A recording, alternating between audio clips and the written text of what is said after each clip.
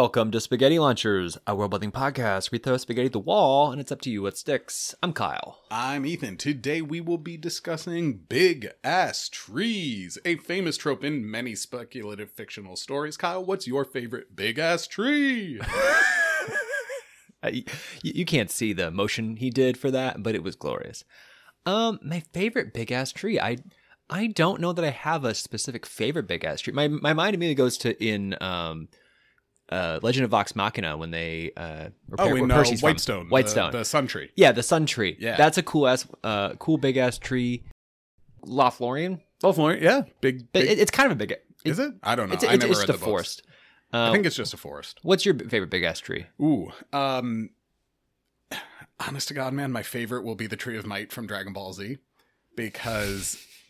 Mostly because it flips the trope, right? Typical big-ass trees, it's like Yggdrasil, the world's tree. They're these big, magical, sacred things that keep people alive. And there's the big tree in Avatar, the blue people Avatar, and it's their home, and it's all these things. And then you have Dragon Ball Z coming in. They're like, nope, here's this big-ass tree that is so big, it is going to kill your world because it needs that many resources. Yeah. That's awesome. I loved that. It still sticks in my head. And I went through coming up with ideas for today's episode. I reverse engineered the Tree of Might 3 or 4 times. Yeah. Without even realizing it. Because it's so embedded in my brain. And that is a cool way to handle the trope. We talked about a big ass tree in an early episode, and it was something about they were tapping the tree for water. Yeah. And it was they had to compress the wood to squeeze all the water out. out. Yeah. I don't remember when we talked about that, but an early episode. Was it in our forests episode? Probably. Or probably the forest episode. Or maybe our geography and the natural world. It could have been that too. Yeah. It was early. Those are rough. They're very different. Some good ideas in there. But, but and that was a big ass tree. That was pretty cool. Yeah, and we wouldn't blame you though if you struggle to get through those. So do we. They're twice as long as they needed to be. Yeah, a little bit. Anyway, the trope is pretty straightforward, and we could probably just get into some noodles here. Dig it. But don't take up the roots because then it'll die. All right, so give me that tease. Ooh, what's your tree? And your 3 words can't just be big ass tree. Well, now I need a minute. Small ass tree. Small ass tree. Small bipolar world frame. Okay. Yeah. I cannot process what that means, so that'll be interesting. Little. I went a little bit more sci-fi on this. Yeah. No, that's fair. I will say, beware the wind. What? Yeah. All right. Well, I'm going first because mine's grounded in reality. So my big ass tree is on a world. This world. In a world. My big ass tree is so big. How big is it? My big ass tree is so big that it actually covers and cuts through, the roots cut through the earth, the entire center of the planet. And so there is a big ass tree on one end and on one pole of the earth. Oh, it's so big that it creates its own ecosystem, basically, right? You know, the tree, the branches provide cloud cover. They gather rain under them. It actually, there is a whole ecosystem in and under this tree, under the canopy of this tree. Yeah. Because the tree is so big, it literally cuts through the whole of the planet. There is a tree. There is another tree equally as big on the other side. And it's the same story, same ecosystem. Okay. What you discover throughout the course of this story is that these 2 trees are actually the last 2 remaining branches. And throughout the past, the whole world was covered in a forest of these gigantic trees. Maybe there were only 15 or 20 of them. Yeah. They're so big. It doesn't matter. The point is there are only 2 left now. And there are only 2 left because, as with any good self-destructive species, the people living on the planet mined them, cut them down for timber, lumber, water resources, hunting. It doesn't matter. What they have learned, though, and where the problems really start to set in, the planting of agriculture and trees that actually stop erosion from occurring in soil. They stop mudslides. They protect the ground from rain from breaking it down. Without these trees, the storms that were sort of building up under the remaining trees started actually ripping the world apart a little bit. So the world in these gigantic chunks started breaking off, almost like mini moons and asteroid belts. So the world itself has these two big trees on the end of it, but the rest of it is pockmarked and looks almost like it's either rotting or like an eaten apple, the image of it, right? And the rest of the world is just sort of floating around. Yeah. And so the people who are left living under the tree are figuring out, number one, how do they keep themselves safe from these moving asteroids, right? From the constant erosion of the earth, and how do they rebuild the earth using what's left of the trees? Okay, very interesting. I have no names for any of it. Yeah, don't worry about it. But it started from the vision of like the two big ass trees, with then like the rest of the world kind of falling apart without them. Yeah. My first question, I guess, is physics based, so it can just be hand waved. Yeah. But the planet is no longer round. Correct. It is like an oblong shape, and thus its orbit would go a little bit haywire. I'm going to leave that up to our audience. Yeah, or just leave it as it just works. It just works. Yeah. Physics is not being affected. It is not now in a different orbit, and like, there isn't a different moon process. Just leave it as it doesn't. Or if you wanted it to get into that level, you could. Yeah. Depends on what level of what story you're trying to tell. Yeah. And also it depends on how severe you want the situation to be. Obviously a world that's in the shape of an apple core is not great, but also a world that's a bit more pockmarked might be easier to traverse. It's up to you. Yeah. But yeah, I envision hand waving the physics of it. Yeah. Okay. I think it's really cool, just that perspective of being. So I'm thinking about, you have the two trees, and now they are long lost brethren. Right. Getting to each other is hard. It's one tree. Yeah, but two branches. Semantics. Yes. I'm going to refer to them as two different trees for the sake of simplicity. Okay. Maybe. No? Okay. All right. Oh, fuck it. I'll call them branches. Michelle Branch. There are two different branches, and they are like long lost brethren. They can't get to each other. Making your way down tree. That's a different artist. That's Michelle Branch. That's Vanessa Carlton. Fuck. Michelle Branch sings. She sings everywhere. Damn it. Everywhere.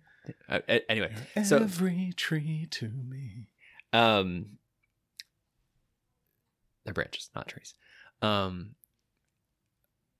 Getting like from one branch to the other is so difficult. Now you create this. I'm imagining much like the world being pulled apart while people are like the Berlin Wall being erected. Okay.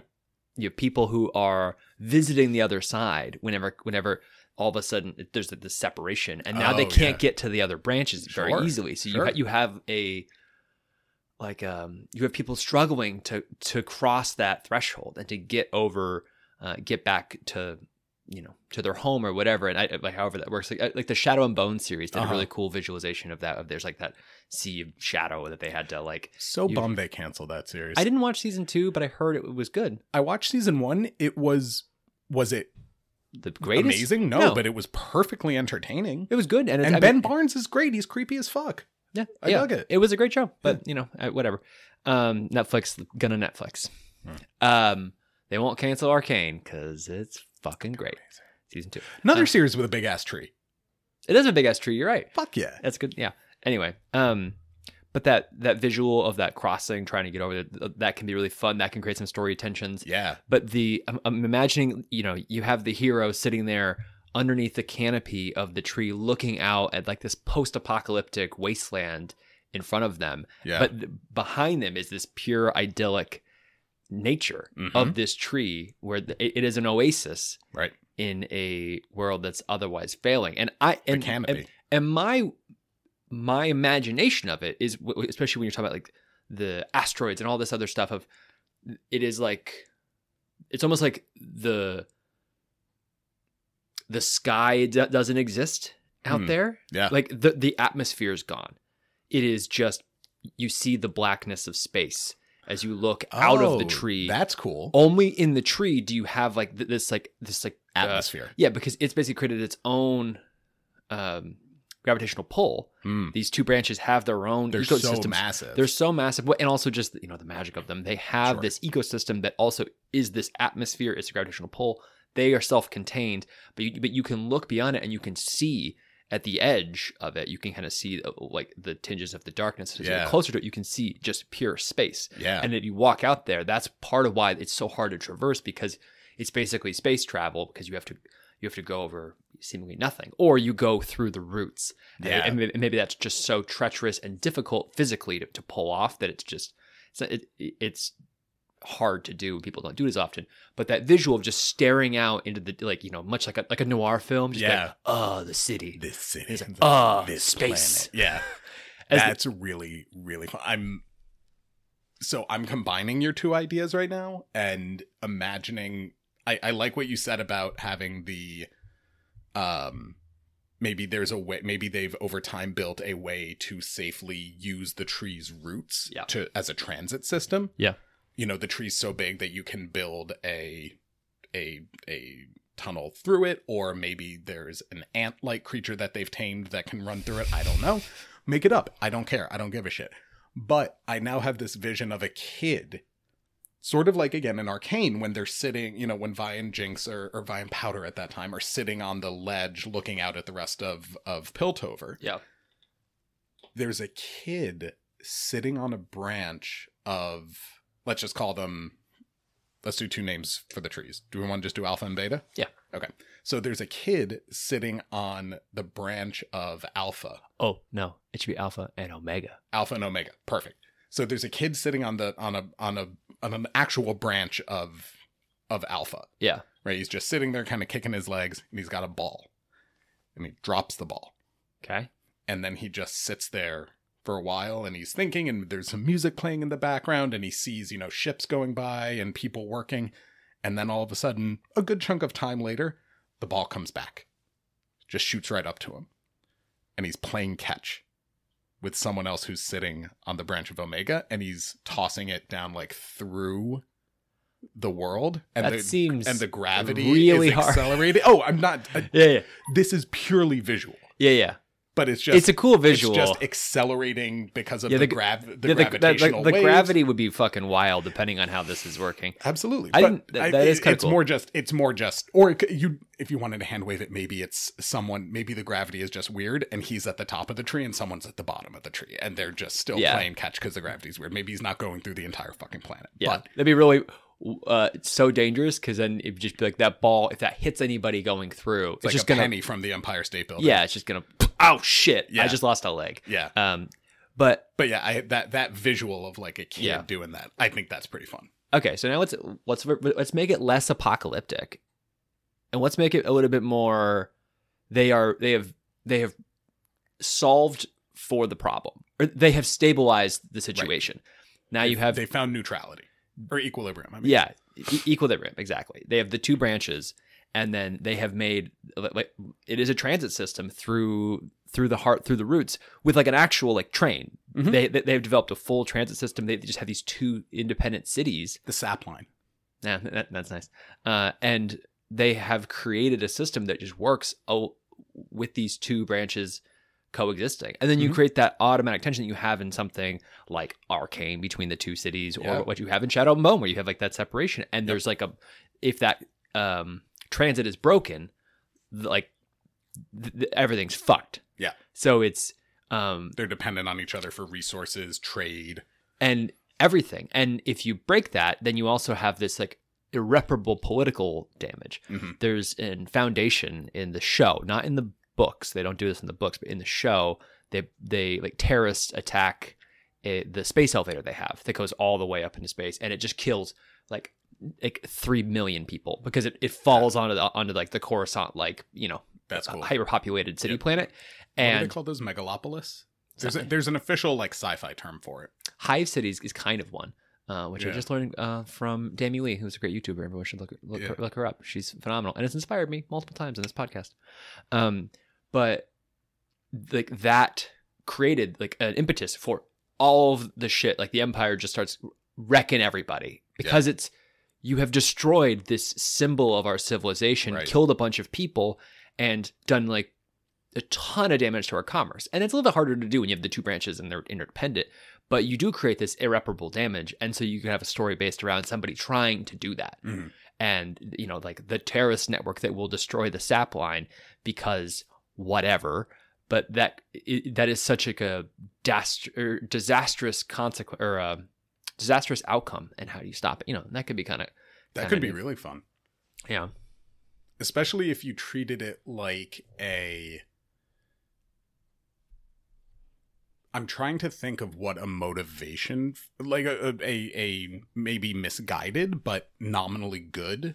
You know, maybe they want to destroy the sap line because they think the sap line is just making us survivors, Or not it's live. You know, or and they that want us- it's hurting the tree. or it's hurting the tree, right? That we have to destroy the sap line because we are stunting growth.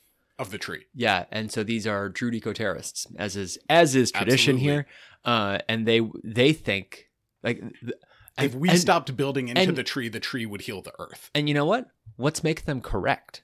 Let's say at the love center that. of the sap line, some people saw what looks like a bud of a new branch Right. that is running into the sap line, and the plan is for the branches to trim the bud or to nip the bud, Right. nip it in the bud, so that they can keep the sap sap line and keep everything moving. And Because and- they think the sap line is more important for immediate survival. or they just think, oh, well, it's budding. That's great. It'll bud again. It'll just do it in a way that doesn't require us to get rid of the sap line. We can't rebuild this. So maybe, you know, you create some nuance of they have, you know, we're dependent on this thing.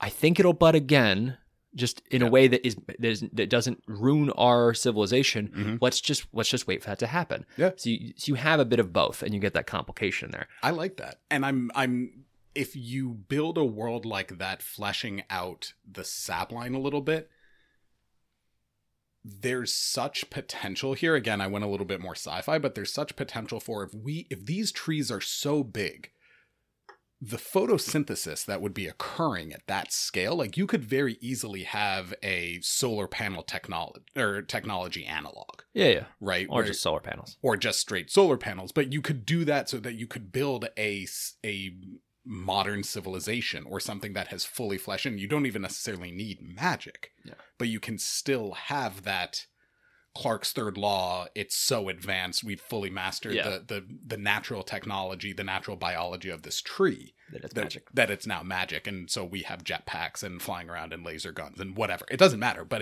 it's the world is sort of, if pun intended, blooming from or branching out from that tree, from that idea. All right. I like it. So yeah, big ass tree. Yeah. Alpha and Omega. Dope. What you got? Tell me about your why must I be afeared of yonder winds? So most big ass trees are big they're wide with all the branches and this ecosystem that it creates. Yeah. I went up. Okay. And instead of making about a bunch of branches, I'm making it almost like redwood-esque, but with like a pine situation. Needles. There's not really so much branches. It's that wispy branches at the top that can't like sustain much, but it's covered in these giant needles, pine needles. So, but it's so high up there. Like we're talking skyscraper or higher. And it's like a thick trunk. It's huge. Like a big Christmas tree. No. No. Because like I'm imagining it could be like a big Christmas tree, but the trunk is going so high up before the needles even start. I got And it. that's Okay. Yep. and Now I'm that's with it. important here. So there's just this huge thrust out of the ground where it's just bark. Half palm tree, half pine tree. Yeah, kind of like that. Got it. And the wood is impenetrable. Sure. It is like the toughest metal possible. So like it's not like you could do anything to damage it, and you can't really climb it because it's so high. and it's dangerous to attempt it. But the needles, this is why I'm saying where the wind, they don't hold on super tightly. They fall, and this tree is as hard as metal. So are these needles. If they fall, they will kill you if you get hit by one. They will destroy your house if it hits one. They are like 5 feet needles, 6 feet. These are like human-sized needles that are falling from this tree. Yeah. So when the wind comes, and they're not necessarily heavy, so they can fly pretty decently. Yeah. They just have that toughness. Yeah. So they're just kind of, and when the wind catches them, they can kind of rip. They have an aerodynamism to them. Yeah. So they can go flying. If you're below it and there isn't a ton of wind, they might just be falling just on a whim. But they become, a commodity because they are really strong. They are good weapons. They're very lightweight. I imagine they're also what houses and buildings are made out of, because they're probably the only thing that can protect people from the falling needles. Especially people who live nearby. But people would try to move further away, and it might be more of scavenging for these is a very dangerous profession, but a really lucrative one. So, because it's also, yeah, I'm thinking about that. I think that's a really good point of how much are people using them to construct. And I would imagine probably a lot. No, but you'd have to like, you could have some of them, but you have to integrate it with stuff because, like I said, they fly. No, they fly, and it's also if they fly and it's indestructible. Not indestructible. They're just really tough. Strong. If they can fly and they're very tough. I'd say the wood is nearly indestructible. I misunderstood. I thought you were saying I didn't clarify. Okay. The wood is nearly indestructible. I'd say the needles are more destructible than that. Got it. But they are still very strong. Semi-destructible. So regardless, I still would imagine that the needles can protect against themselves. Probably, yeah. So if you could find a way, Rondavel style, thatched hut roof style, to lash them together and create bundles. Yeah. You could very easily. And I think, and that's where I was getting at with the scavenging thing. These are very valuable. So to do that is a sign of great wealth, great resourcefulness. It is not every building can have a thatched roof of this. Right. It's hard to achieve, but it is like the peak of what you want because it is safety. So it might be there's like a central building in every town that has a thatched roof of this. That is, if there's a huge storm, this is where you go. It's a shelter. So it would be, but then like people are trying to acquire enough for their own roofs, but you're like, okay, we'll have a communal one that if there's a big storm, we can go there. Right. But otherwise, everyone's for themselves. But if you're, roaming around or something, and there's all of a sudden a huge gust and some come flying, you got to really be on your toes and be ready to dodge because and they're moving quickly. And so, like, they're not killing people every day. No. But I don't imagine they are. Because, they're also probably decently easy to dodge in that they're not, I don't know how thick they are, but I'm imagining that when they fly through the air, the way they cut, they make a distinctive, like, whistling sound. Yeah. Or something so that you can hear them coming. Yeah.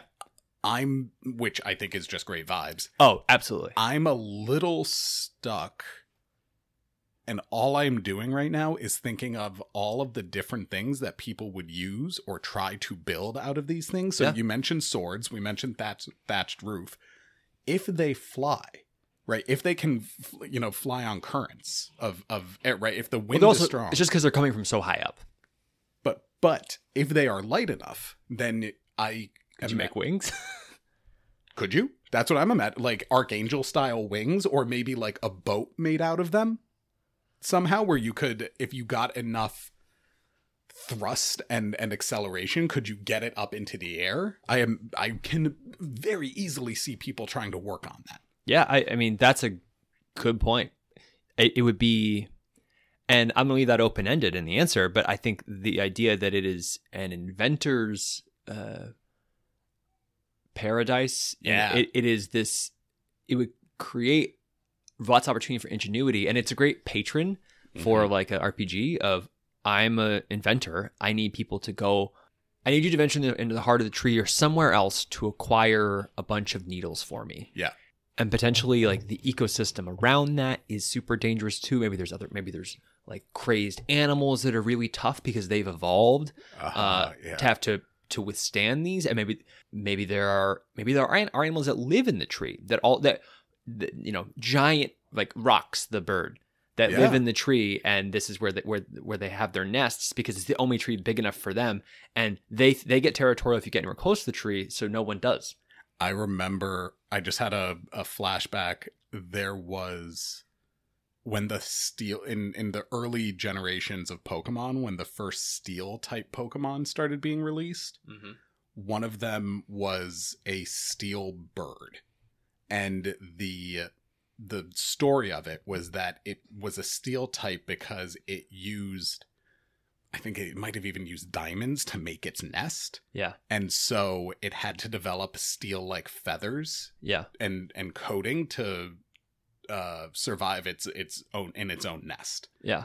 And I thought that, I remember being 12 That's cool. and being like, that's awesome. That's super cool. Like, that it makes no sense, but it's super cool. That's very cool. But this is sort of like that, where you've got that. You could also, again, I always like to think of ant creepy crawlies up and down the tree. Well, and as I think about it, I'm like, yeah, a lot of needles that are just falling would fall and just get stuck in the ground right beneath the tree. Mm-hmm. So the base of the tree would just be like a dragon horde's collection of the needles. Yeah. So if you're a party of adventurers who's trying to come collect these, you just need to get to the base of the tree, and then the question is what is defending the tree and what doesn't want you to get close. And it could be the tree itself. It could be a giant steel bird. It could be creepy crawlies that are coming around. It could be some burrowing creature that lives around the tree, or it could be just a giant hazard. I don't know. It could be the tree itself. In Florida, there are, in Miami, where my folks live, there are a lot of palm trees and a lot of big trees like this. And what climbs these things? There are birds that live in them. Yeah. It's also lizards. Yeah. That are climbing them. So I imagine some sort of like, scaly hided lizard type thing. Yeah. A dragon. But maybe but not a dragon that we normally. You could call them dragons, like more like a worm, like pseudo dragon. What's it? No, whatever a wingless dragon is. But yeah, I want them to be distinct from the birds. Because then you could sort of have them be sticky, and that's how they climb. That's how they climb the tree. And they are all like a giant horde of them that are all around the base. Because they don't climb all the way up. They just climb a little bit up because they're collecting sap. Maybe that's what they feed off of. Right. And then as you approach, it's a whole horde of them turning their eyes to you and then overwhelming you in number. And maybe they can only go so high because, number one, it gets too cold and they're cold-blooded, so they freeze and they fall off, which happens in winter in Florida. Is like, watch out for falling iguanas. Okay. Because they do freeze and fall off the trees because they die. Oh. It's crazy. Or maybe the tree is so high that the air itself starts to thin out. I don't think that. Okay. I think it's also just logistically, how high do you want to climb a tree before you're like, I've gone high enough, I've gotten what I need, I will go back down to the ground. Sure. The other thing, I like the lizards though, because I can see lizards being all like quick and skittery. Yeah. If you've got at the base of the tree, it's almost going to be, I'm imagining almost like in oh my god, what was the Sleeping Beauty, when Maleficent makes the thorns all around the castle? It sort of looks like that, with all of the dead needles that have fallen, but they're all made of the glass or the shiny metal material, but they have lizards kind of climbing all over them and skittering about because they're fast and nimble and they can avoid the points. I have a question though. Okay. When we're talking about pine trees and we're seeing, trees like this that exist in our world, it's often, a lot of the times, the needles that are falling are dead. Yeah. Are these needles dead? And if so, how are they different when they're alive? Are they bendy? I don't know. Are they flexible? Like, I don't know. Uh-huh. Yeah. I think there's inherently... Well, I guess we've been discussing it in both flexible and inflexible terms. Mm. And I'd imagine them more rigid and... Yeah, it was Spear more link. the thatched part. Mm. That's where it becomes difficult. You'd have to treat them more like logs otherwise. Mm. And maybe that is more. It's like Sure. where it's like a log where it is part of a tree. So these needles are rigid even after they're off the tree. Sure. I think that would probably just make the most sense from a consistency perspective. Making them flexible would be difficult. Sure. And then they are a little bit less like the needles you'd find on a tree in the real world because those are flexible. Yeah. But no, it was just a thought. Yeah. Yeah. It's a good question. Yeah. I think that's yeah, I like that. Cool. Yeah. Well, that's that one. Do we want to move on to our lighting round here? Speed round. Go. So I'm still sort of stuck. I was inspired by our idea of the giant moving ent that had a big city on it from our forests episode. Yeah.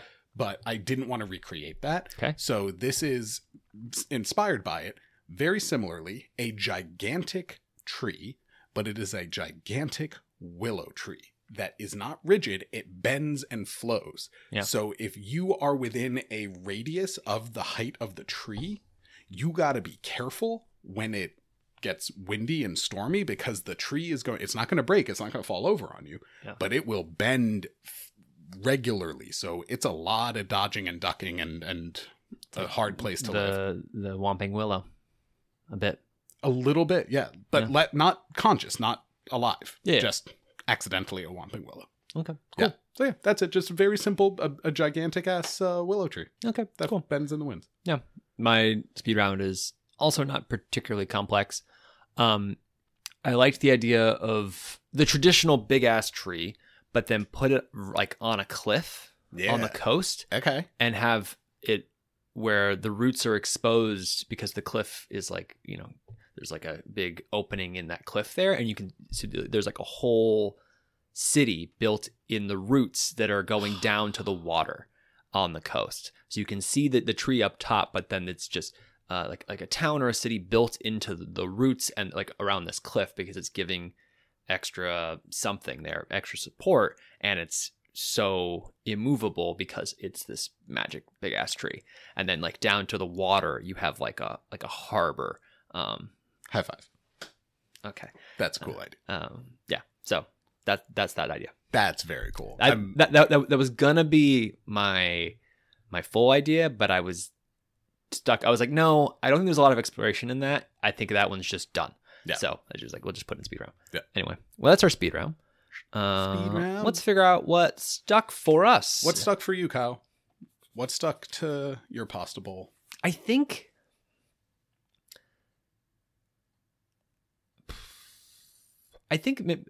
I really like the visual of the sap line.